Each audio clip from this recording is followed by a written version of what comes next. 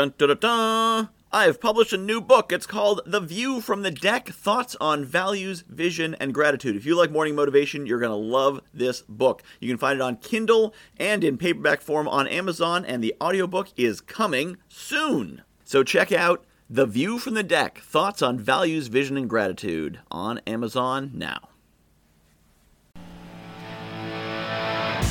I'm reading an excellent book right now called Epic Business by Justin Breen, and one of the things he talks about in it is the idea of avoiding nickel and dimers. These are people who think in nickels and dimes. These are people who worry about what could happen, what could go wrong, how much does it cost. In fact, that's one of the ways he delineates nickel and dimers from abundance sort of people, which is nickel and dimers say how much does it cost, and abundance entrepreneurs think what's the investment.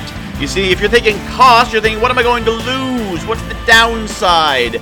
And if you work with a nickel and dimer and you take them on as a client, there will be no end to problems. They'll be complaining, well, I don't like what you're doing here. I don't think this is working. I don't like this process.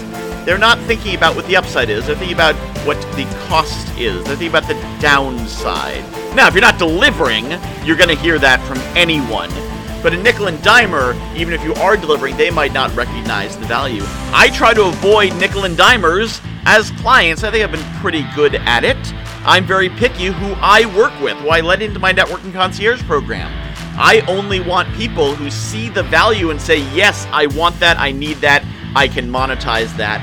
I don't tell them why they should sign up. They tell me why I should let them sign up. It's a pretty good arrangement.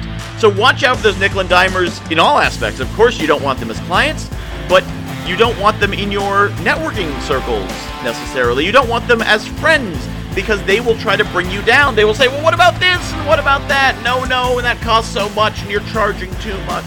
They will try to nickel and dime you down to their level.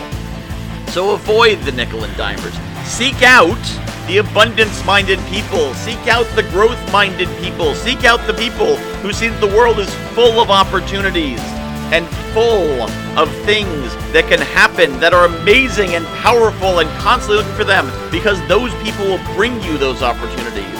Whereas the nickel and dimers will scare them away and scare you away from them.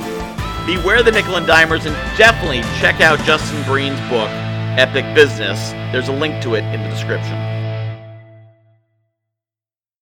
I have published a new book called The View from the Deck, Thoughts on Values, Vision, and Gratitude. If you like morning motivation, you're going to love this book. It's a lot of the same concepts. The basic principle of the book is that I was coaching clients, and they were telling me about their dream life, and I was recognizing elements of their dream life in my everyday life. And it made me realize there's things in my life that people are dreaming of.